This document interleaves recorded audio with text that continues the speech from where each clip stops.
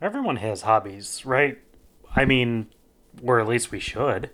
Your hobby might be woodworking or painting or crafting, but when it comes down to it, a hobby is something that brings you joy when you do it and it's kind of outside of your work.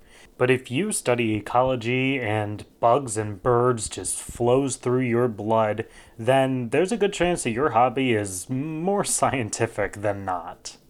My name is Louis Colaruzzolo, and my hobbies are complaining about the fact that I don't have any hobbies. I'm a University of Guelph PhD student in the food science department, and I like to, as I guess, well, a hobby, talk with other current or recent graduate students from the science fields about what really interests them. And in some cases, we don't end up even talking about what the person studies. In this case, for today's episode, we're talking to Kit Straley, who has a very interesting hobby. Kit studies and teaches all about birds and their environment, but today we are going to talk about something that she does on the side, which may seem a little more scientific than most people's hobbies, but she rears or raises giant silk moths. Yeah, I know that's legitimately her hobby. That's what she wanted to talk about on today's show. So that's what we did. We had a great conversation with Kit about what it is like to be a person that raises giant silk moths and what goes into that entire process. So, for today's episode of We Know Some Stuff, we're going to kind of step away from what we learn classically in school and how we are trying to get our degrees, and we're going to step into a sort of softer side of the science. We're going to see what Kit does, how she raises moths, what's the hardest parts, what's the most rewarding parts, and we're going to also talk about how she calls moths sky puppies. But, I mean, I guess we'll get to that part later. And something to keep in the back of your mind while you're listening that we're graduate students. We really don't know everything, and we're bound to make a mistake or two, but that's not going to stop us from talking about what we're passionate about. So it's worthwhile saying that we don't know everything, and that's why you're listening to another episode of We Know Some Stuff. Hi, Kit. How you doing today? Hi, I'm doing all right. How about you? I am good over here. Could you do us a favor and just walk us through your educational history? Sure. My name is Kit Straley, and I did an undergraduate degree at Ithaca College in biology. I had some research experience there that was all about hamster behavior, which is pretty fun. Um, and then I am now a graduate student at UMass Amherst, and I don't study hamsters anymore. I've switched to birds, and I study birds in a wild context, so outside, not in a lab setting, which is also different from what I did in undergrad. And I have one other research experience that kind of bridges the two, where I had an internship off the coast of North Carolina studying sea turtles. And that's where I really first learned that I loved A, working outside instead of in a lab, and B, working with wild animals instead of hamsters in a dark basement. So that's kind of my trajectory. So you went from like land to air to sea. You're covering all terrain in your research. Yeah, I first studied mammals in captivity, and they're nocturnal too. So we studied them under red light. So that was super fun. Hmm. And then I switched to being nocturnal myself and studying sea turtles, which are reptiles out in the wild, but also at night under red light. And then I decided to go completely different and work with birds who you're not nocturnal when you work with birds. In fact, you have to get up at the crack of dawn to work with wild birds. So That to me sounds basically nocturnal. So you went from being, and excuse my phrasing, you went from being a rat in a cage to a free bird. sure. All right, I'm done with wordplay for the day. So, we are actually not going to directly discuss what you study today, which is not so much what we do for the show for the most part. We're going to discuss something that you do completely outside of work and something that really just makes you you. Can you give us a introduction to what your hobby is? Yeah. My seasonal hobby is the rearing of giant silk moths. I say it's seasonal because I spend the summer breeding these moths and then rearing the caterpillars. And then in the fall, they start to form cocoons. They hang out in their cocoons all winter. And then next spring, I'll get to actually see them again as adult moths. So it's kind of a seasonal hobby that I enjoy. Okay, so it does take you all year to do it. It's just that there's more active periods of the year. Yep. So the winter's pretty easy. They just hang out in a garage. It's low maintenance as far as pets go. I guess that's probably one of the low maintenance pets out there. Yeah. So okay, I got like a trillion questions. Do you see them as pets? Ooh. Oh no, I'm not sure. Oh, that's a tough I one. have a couple of pets that I definitely consider pets. I don't know. They're little animals, and I give them names, but then I release them because they're a native species that's declining. So I kind of give them help by rearing them in captivity and protecting them from predators and diseases and things like that. But I do end up releasing them. So they're not a pet, they're like a temporary ward.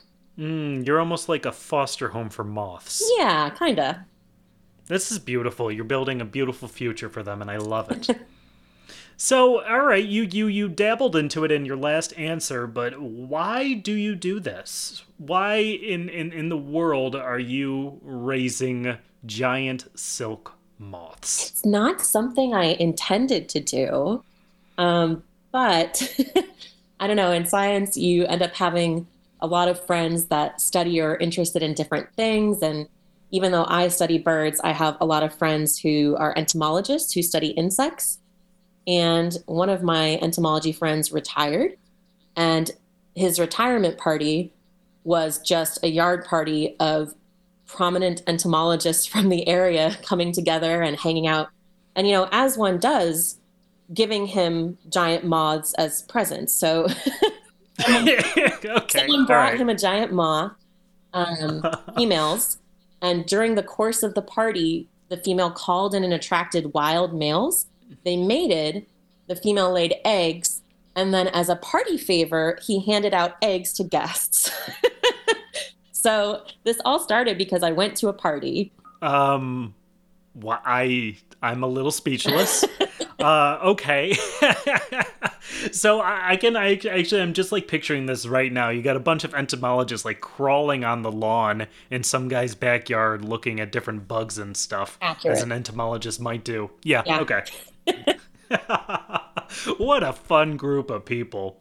All right, so you got these eggs, Mm-hmm. and this was like ad hoc. This was like fresh eggs from the day. Mm-hmm. Okay, so you got these eggs, and what did you do with them? I put them in an old takeout soup container. Okay, And very then good. I talked to my friend and learned more about how folks rear them in captivity and why folks would want to rear them in captivity. And he explained that in general, there are a couple of different species of these giant silk moths around where we are, but in general, they're all declining. And so it turns out there's like a whole network of hobbyists in the area who kind of rear these different species recreationally and give them a head start. Learning that, I'm like, all right, I have a old container. It's got eggs. In like 2 weeks, they're gonna come out. What do I do? And he walked me through the process of how to rear them, and so it began. Yeah, so we hear so much about this species declining, that one's almost extinct, and what can we other do than really just like scroll past the article sometimes. So you're taking the fact that these silk moths are, I don't know, are they endangered? Are they becoming endangered? What's the exact term we would use? So they're not listed as endangered, but people have been documenting their decline since like the 1950s. Oh, And there's a couple of potential reasons, and some of them, are pretty standard for wildlife in general. So loss of habitat, light pollution can also influence moths. There's also one that I feel is kind of our fault, our meaning humans in general, where there's an invasive species of moth called the gypsy moth in our area. And scientists had introduced a fly from Europe to try to help control that native or non native moth. And unfortunately, the flies that they introduced are also attacking native moths.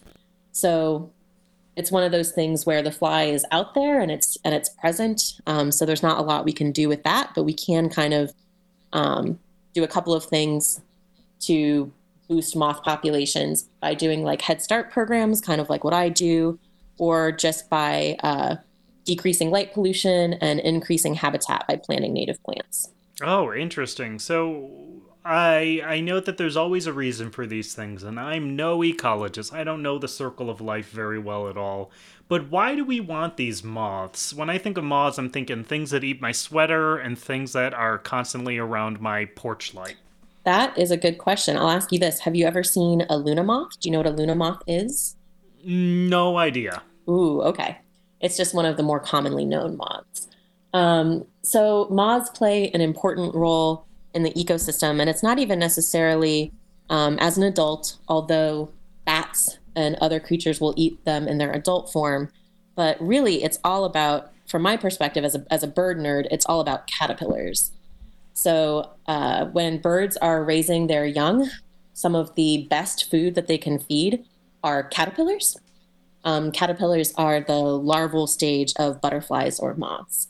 So, really, I think about things from a food web perspective.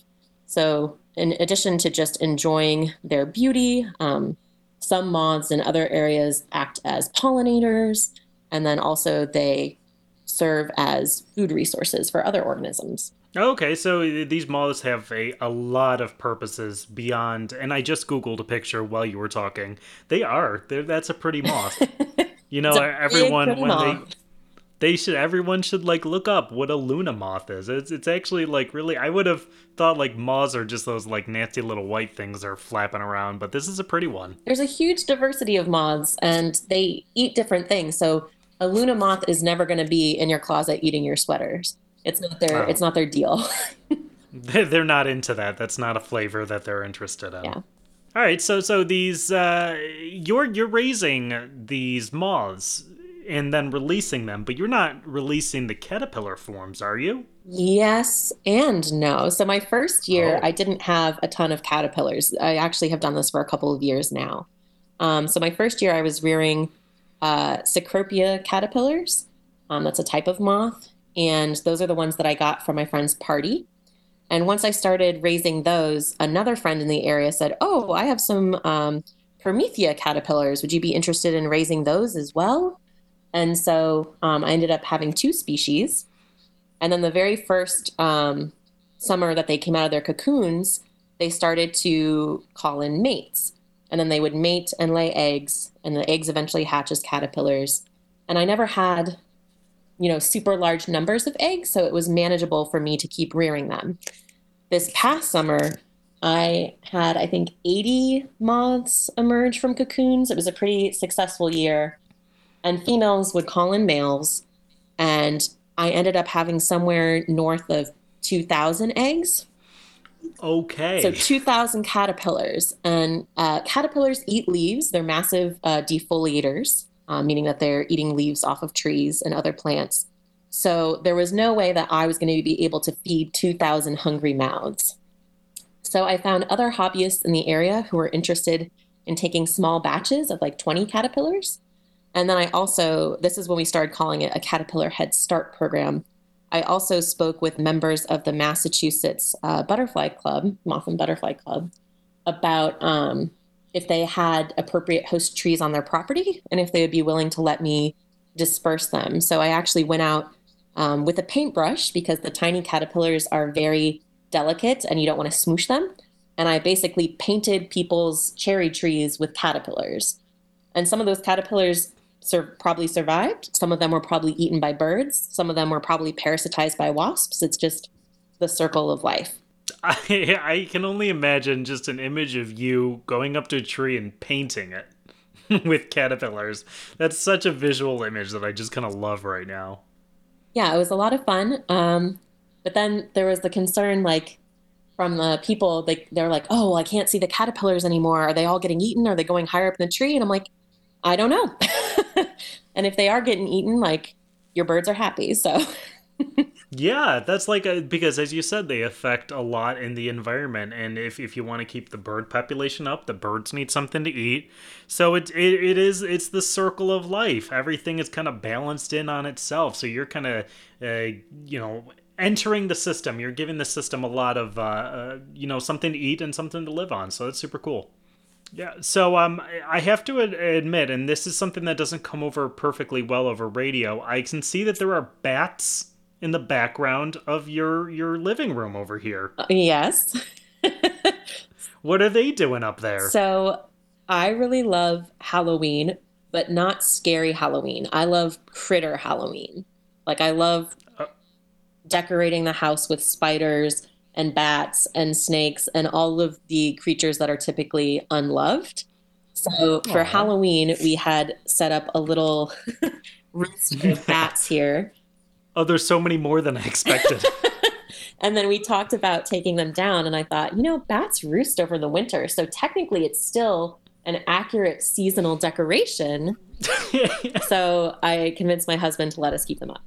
So okay, so this is now turning into like a more of a winter holiday decoration as well, because it is accurate. Yep. All right, so then would these bats be eating some of the moths that you're raising, the caterpillars? Yes, potentially.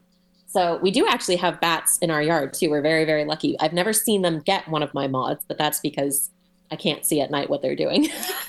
Yeah, yeah, absolutely. um, We talked earlier an episode a while back with Laura Hancock, who is crazy about bats. I say that she's bats about bats. And she discussed the very possibility of like having a bat house in your backyard that you can do to help bats in their populations, like all on your own. mhm. So that's like that's super cool that people like you and her are doing these little like environmental projects to kind of like help boost our ecosystem that like desperately needs our help. Yeah. And I think one of the coolest part about rearing the moths is just bringing the joy of them to other people. So, this spring with COVID and everything, people were stuck in their houses, people were stuck at home. So I actually got a couple of different bug cages, like small versions of them, and put little batches of cocoons and handed them out to different families around the valley who have kids so that they could enjoy watching these moths come out. And then if the moths mated, they could then have eggs and raise caterpillars with their kids as well. And it's really exciting and magical. I think the most exciting part is when a female comes out of the cocoon within the first like day or so, she starts sending out these pheromone signals for wild males to find her. And so you'll just be, sitting on your couch, not doing anything. And on the back deck, there are some mesh containers with cocoons and moths. And then all of a sudden, you'll like see something in the corner of your vision, like something flapping on the deck. And you're like, is there a bird out there? This is what happened the first time. I was like, is there a bird out there? And then I went and looked, and there were 8 wild males just swarming around on the deck trying to find her. And when I spoke with the families this summer about it, they said it was like being in a butterfly house, but in their own yard. Like they were just so excited with the kids to be seeing it actually happening. Yeah, that's so cool. That's an experience that is like you got to cherish that kind of thing, right? To be seeing this real process of life happening right before your eyes in your very own backyard, just from raising this what was once this fuzzy little cocoon thing. Yeah, it's just really, really, I don't know, magical and exciting, and it's just hard to explain. It is like this circle of life thing happening, and you waited a whole year to see them again, and you don't know if they successfully went through metamorphosis. You don't know if they're gonna come out, and when they come out, you don't know if they're gonna be a male or a female. But once they do, at least for one of the species that I do, the main species I do now is Promethea. They're sexually dimorphic, meaning the males and females look different. So as soon as they come out, I'm like, and I know who it is, and I don't know, it's just really exciting. That is so cool. Now I have something to admit, and I don't feel so comfortable saying it, but I think I, as a child, may have extinct all caterpillars from my yard growing up. My brothers and I and our neighbors, we would catch caterpillars like all day for months and months and months, and we would keep them in jars, and they would die because we didn't take care of them. We didn't give them food or anything, and sometimes we'd like just put lids on the jars so they didn't have air. Either way, we kept doing it and doing it and doing it. And as we noticed as the years went by, we were able to get less and less caterpillars to put into our torture chambers, more or less. Is there any way that what we were doing was really being harmful to the population of the caterpillars, or can I like go to sleep tonight not worrying about my actions? Ooh, okay, that's a tough question. Well, so generally for insects, they're really, really fecund, which means one individual can lay a lot of eggs. So if even if you were getting like a couple of different caterpillars, the density of how many individuals were out there, I don't know that you were necessarily like really affecting that or harming that from a more of like a landscape scale. However, just in general, I try to be respectful of little of little critters. So I think ever since taking care of the caterpillars, I think it's really easy for folks, including biologists, especially like wildlife biologists, to think of invertebrates as, like I said, for bird, like a food resource. But they are living creatures in their own right. So I try to do my best at taking care of them. I am kind of curious. So you mentioned that you were catching them and putting them in jars. Did you ever have one of those jars have a wasp in it? A wasp? No, but is this something to do with the parasite thing that you were talking Yeah. about? So when I was little, I used to collect caterpillars from my grandmother's garden. And I have two older siblings. And so we would each get one. We'd bring it home in a jar and we'd give it things to eat. And every single year that I recall, without fail, my brother got a butterfly. My sister got a butterfly. I got a wasp. And so now I have this angry wasp in a jar that I need to let out somehow. And it was always incredibly stressful. And I wish that at the time, like my parents or someone would have known more to be like, actually, like that wasp did come out of that caterpillar because parasitism, where wasps actually find caterpillars who are just, big old sacks of nutrients to other organisms. And they will actually like lay their egg underneath the skin of the caterpillar. It's very, very creepy, right? I noticed you just kind of flinched a little. It's a little spooky to think about. But yeah, I never realized that that was actually what was happening. And I think that's one of the reasons why I raise the caterpillars in the way that I do. So some folks raise them outside and some folks raise them inside. And if you raise them outside, you find an appropriate host tree so they can only eat certain kinds of trees. You find an appropriate host tree, you put the caterpillars on a branch, and you put like a little sleeve bag around it to prevent them from running all over higgledy-piggledy. Different predators can get in those bags, and the parasitic wasps can poke them through those bags. So I don't do that. I raise them indoors in buckets, and I keep them super safe and protected. And I think part of it is because I was a little traumatized by the wasps from when I was younger. And I understand that. And in all fairness, I may have killed a lot of caterpillars growing up, but we did get a lot of butterflies and moths. I remember, not going to lie, we were disappointed when it was a moth, not a butterfly, because butterflies are cool, or at least cuter sometimes. But it developed like a curiosity in me as a child. You know, I never went into the biologies, but now whenever I see a caterpillar, I'm kind of like always amazed by it. You're like, who are you going to become? Yeah, I know, it's like really cool, and they just like inch along. And I know you're over in Massachusetts, where Eric Carlisle, his famous "Hungry Hungry Caterpillar," he's from that area, and they have that museum around the corner from you. And that book was like a really big book for me growing up. I remember reading it a million times. It is a very fun book, but the caterpillar in that book eats a lot of different kinds of things. Yeah, like everything though. Yeah, but this is kind of like a fun fact, but in nature, at least for my moths, once the caterpillars start eating a certain kind of leaf, you can't give them any other kind of leaf. Like something is like locked in and they're like, this is my kind of leaf. You try to give them something else, they will die. So a very hungry caterpillar, I don't know what that caterpillar's like stomach was like, because he was running around eating things left and right, completely different things. But Yeah. in reality, you can't do that. It's almost like when I find like a new food that I love, I'll just binge it. And if I feel like if I eat anything else at that period of time, I'll just die. Yeah, But with the caterpillar, it's like a real it's situation. real and it's kind of spectacular. Like this is both in terms of like as a little individual critter and as part of the food web. You have these like hard, crunchy leaves with these like cell wall, like plant cells have cell walls. Like they're hard. They're just they don't seem like they'd be that nutrient rich.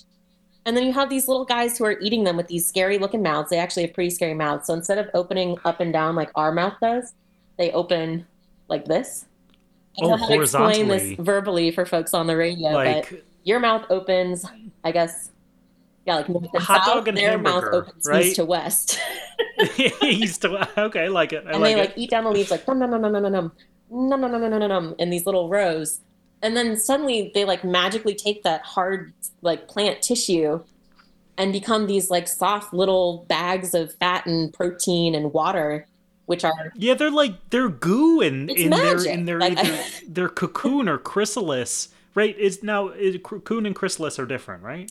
yeah, so I think technically moths cocoon and butterflies form chrysalis, but But either way, it's like a lump of goo inside there. It's not like a little caterpillar like slowly changing into that. Don't they like almost like they melt? dissolve. It's insane. Yeah, they What? dissolve, rearrange themselves, and come out. And I do want to say something though. I'm not going to let it. So there's something you said a couple minutes ago. I'm not going to let it slide. Where you said that Oh butterflies are no. cuter Oh god, here we go.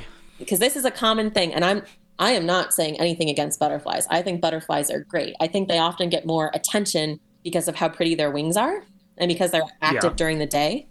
But my moths, they actually mate in the late afternoon. So at like 4 or 5 p.m., you actually see these big, beautiful moths being really active, and they're actually really colorful and pretty. And I love it because they are also so fuzzy. So just like bats, I consider moths to be sky puppies. That's They are adorable. super fuzzy and cute. And you can't think about it too hard, though. Like if you look at their faces, you can't think about it too hard because they don't have mouths, and that's a little freaky. Oh, they don't have mouths? How do they eat? They so my silk moths do not eat at all as adults. They They just do all of their eating as a caterpillar. They Okay. go into their cocoon stage and then they come out and they're like, "Woo, I have 2 weeks to mate," and then they die.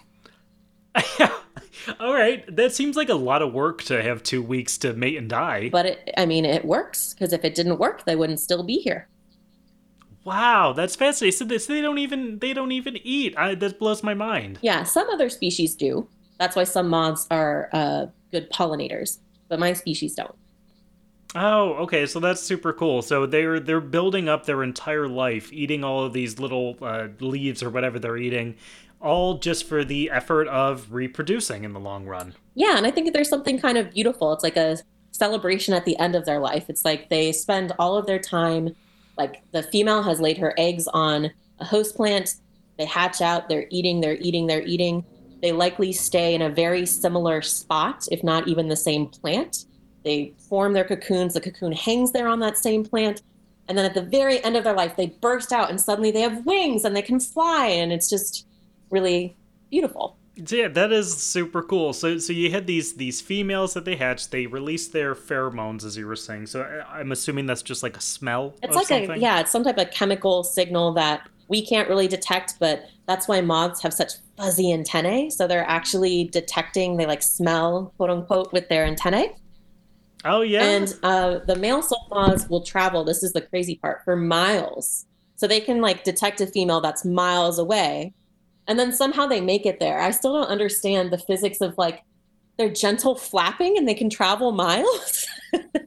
I'm used to birds that are just like a rocket, like pew, but no, the moths are like da da da da da da da da da, like flitting. Yeah, they flutter. They flutter for That's like miles.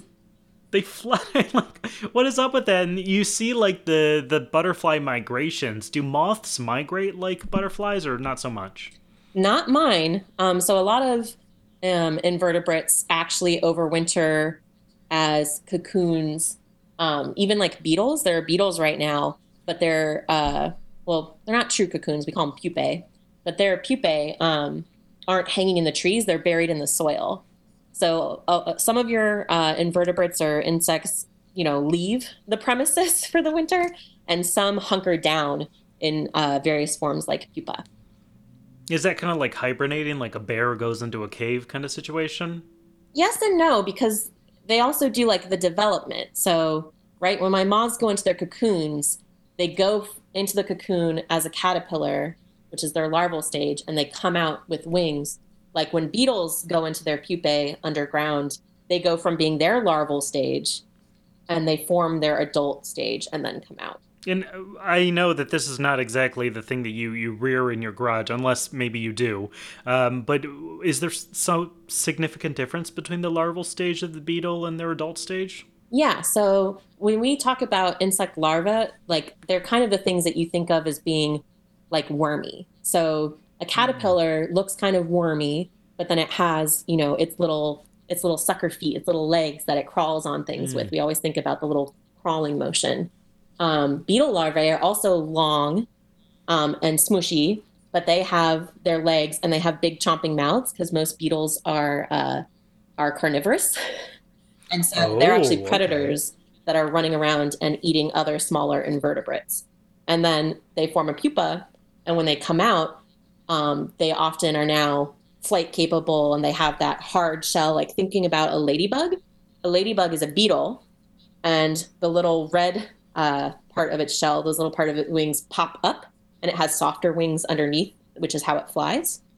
It develops those. That's like the adult form. This is it's honestly so fascinating, and you can't really so much compare it to a human because humans kind of look like humans their entire life.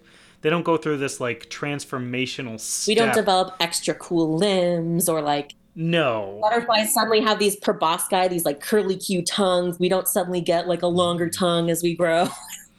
that'd be cool. I mean, puberty's pretty awful, but we don't like get We don't like cool get new cool stuff out of it like appendages. that. Yeah. What a waste of time. Okay, so you're raising these giant silk. Can we call them giant silk worms? Or are they giant silk moths, even if they're larvae? I want to be more accurate about the way I Oh, say I don't it. know. The adults are giant silk moths, the larvae All are right, fair. caterpillars. I don't know. So you're raising these things. You do it in your garage. Your husband's okay with it, so that's like you know, It took, yeah, the first year he was not too pleased. Then yeah. because he's not a biologist, so he's like, this is a little weird. But then he met the adults, so he was like, oh, the caterpillars are so messy, and you're spending all this time feeding them, uh. and then he met the adults and like held a little sky puppy and was like, I love Oh. him. Look how fluffy he is. He became hooked. So it's kind of a hobby that we enjoy together. I do most of the caterpillar care, but he likes to be there when we do like the releases of the adults. Yeah, I mean, who doesn't? That's like such a picturesque moment, the release of the adults. It's really exciting. When a lot of them when they first come out, especially if it's like a chilly day, they'll actually sit on your hands. So you can scoop them and hold them, and then the heat of your hand starts to warm them up, and they start to like vibrate. It's almost like they're like getting ready, and so they start to like shiver their Ooh. little wings and like getting ready, and all of a sudden it's like pew, and then they're up like a rocket. So it's really exciting because it's not just like opening a container and they fly out. You get to actually like hold them. Oh, that is so fascinating. I love it. What would you say in all of this raising process and the rearing is the most difficult thing? Brass, brass. So frass is just a scientific term for caterpillar poop. So as they are, it's actually a really good like compost. It's good to put on your garden.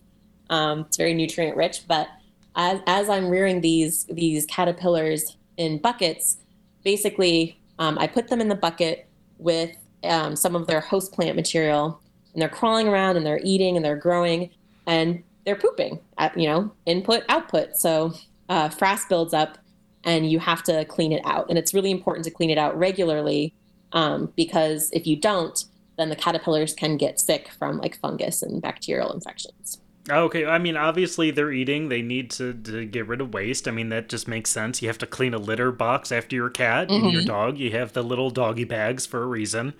Um, so you get rid of all of this stuff and you can pick it up. Like, it seems like it would be really small. Oh, well, it's really small and like easy to dump out when they are small. But once they Ah. get bigger, I would say sometimes their frass comes out as like a solid like piece, and it actually has really interesting shape to it that I think has something to do with like the shape of their digestive tract. It's always like a really specific shape. But the bigger the caterpillars get, they go through different growth stages called instars, and they look slightly different. So like when they've shed their skin like the way that a snake does, and they've like leveled up, if you will, and they look different. They're like the next instar. When you get to fifth instar, some of these guys, they're like frass. Each individual piece is like the size of a dime. Wow. Like it's a poopy process. Sounds Which is like also it. why I didn't want to try to rear 2,000 of them. Mm-hmm. Yeah. I imagine you create a good amount of waste with the amount that you do. Yeah, it's actually kind of funny because you can be like sitting there cleaning out a bucket and you've already done one bucket. You just hear it drop. You hear like this little like sound and you're like, someone just pooped in that bucket. Wow. It's like enough to make a sound. But frass is around you. Like if you go out in the woods, you are surrounded by frass. There are caterpillars of all different kinds everywhere eating leaves. It falls. It's part of, the cycle. It gets incorporated into the leaf litter and into the soil. So frass happens. You you wouldn't believe, and honestly, people who have, listened to this show week after week, you wouldn't believe how excited biologists get about poop. It's I mean, if you're a mammologist, you probably don't get to see your critter without a camera trap, but you can find their scat. Yeah, yeah. You have a passion. You know what? I'll give you that. And I'm so glad that I stick with like photochemistry. I'm happy with my energy levels. I I don't have mean, to deal with herbivore feces. poop isn't that bad. Like omnivore and carnivore poop gets dangerous because of the different kinds of bacteria and things that are in it. Herbivore poop is pretty safe to deal with, like for us health wise. Oh, So that's good. interesting. I had no idea. So like, there's the difference, and correct me if I'm wrong, but I'm gonna just make a guess. You're not supposed to use things like dog and cat and human poop for fertilizer, Hmm. but herbivores, like you use cow and sheep and chicken, Hmm. they should be used for like fertilizer. I don't know about chicken. Chickens can be omnivorous. Oh, they can be. Yeah, they eat insects and things. So I'm not sure about chickens. I know that Oh, people use, okay. yeah, like cow and horse, like you mentioned. And then for us, we have raised bed garden plots this year, and we did dump frass out into the soil to help compost it. And how are your plants? The best tomatoes ever. Oh, wow. Like we could put that on a sticker on the tomatoes, like fed with caterpillar frass. Fed, no, this is like an artisanal product that we're not, Oh, that for people who are listening, we're not actually advertising this. This is a joke. okay. But Gotcha. they are hand reared giant silk moth artisanal compost frass, right? Like something like That's that. you could charge a lot of money for that. And you know that the frass was raised in an ethical, humane environment too, right? Yeah. It's really from poop bucket to fork. I like that. I don't think my husband will like that, but You just close your eyes and just picture, the taste of the tomato. Try not to think of the caterpillar excrement. yeah. That's so cool. So you're getting really a lot of things out of this. Not only are you helping the environment, but you're also getting like well, actually, you get a lot of things out of this. One, you get this soil, or at least a soil supplement for your tomatoes. You get to increase the population of a declining population of a bug, but you're also using this as a teaching tool, which is the part that I'm kind of the most in love with right now. Is that you're supplying these creatures out to kids who are just like curious that things are moving around and crawling and growing, and that's so cool. So could you give us, for the people that are listening, the people who you can't visit with a little, bug cage, what could we do? How can we join in on this process? That's a great question. So I think one of the biggest conservation issues that extends even beyond my particular moth babies, that's what we call them, my moth babies. They're moth babies, yeah, Um, clearly. that is just a big issue for everyone that a lot of folks can contribute to is planting native plants. So this is a native moth species, meaning it evolved here. It wasn't introduced from somewhere else. Um, and a lot of herbivorous insects have really, really close evolutionary relationships with their host plants. They can't just, a leaf isn't a leaf. right? There's specific kinds of leaves that they need for different nutrients. Not everything's interchangeable. And so when people have come in and not only just removed habitat, but then also planted ornamental or non-native plant species either in their yards or landscaping other areas, you're removing habitat on a micro scale. You're taking away potential food resources for these insects and then also the other creatures that rely on them. And so one of the coolest things is that you can, if you have access to green spaces that you have some kind of input or say, maybe you are a homeowner who has a yard that you can control kind of what's going on in there plant wise, replacing these ornamental or invasive non-native plants with native plants is better for not just arthropods, but for other wildlife, for the birds who are going to come in and eat them, for basically the whole ecosystem that your yard is providing. Oh, wow. So you don't have to be as dedicated to raise bugs in buckets in your garage to really help out these species. That's super cool. Yeah, you don't have to deal with frass. You don't have to deal with frass to help them out. Um, and if you're really interested in caterpillars, one of the best tree species for caterpillars in our area is black cherry. So Black that's what cherry. my Okay. that's what my little guys are raised on. They eat black cherry leaves and they love it. So that's something to consider. Is maybe if you're thinking about different trees to plant, planting some black cherry would be. Yeah, well, I'll link some information on, different native plants that you can plant in your specific area on the show's archive pages. So thank you for that information. I think that, if anything, I'll try to do a little bit of a native plant planting. I live on a concrete lot, though. But I have like a little area that has like a tree kind of near it. I'm going to see what I can do about that. That's the amazing thing with these critters that are so mobile too. So some folks like live on a balcony and have just a planter pot full of parsley or some other kind of herb like that. And things like swallowtail butterflies will find that, lay their eggs on it. The caterpillars will eat the plant, then they'll form their cocoons, and the cycle continues. You don't have to be providing a huge amount of space to still be contributing overall.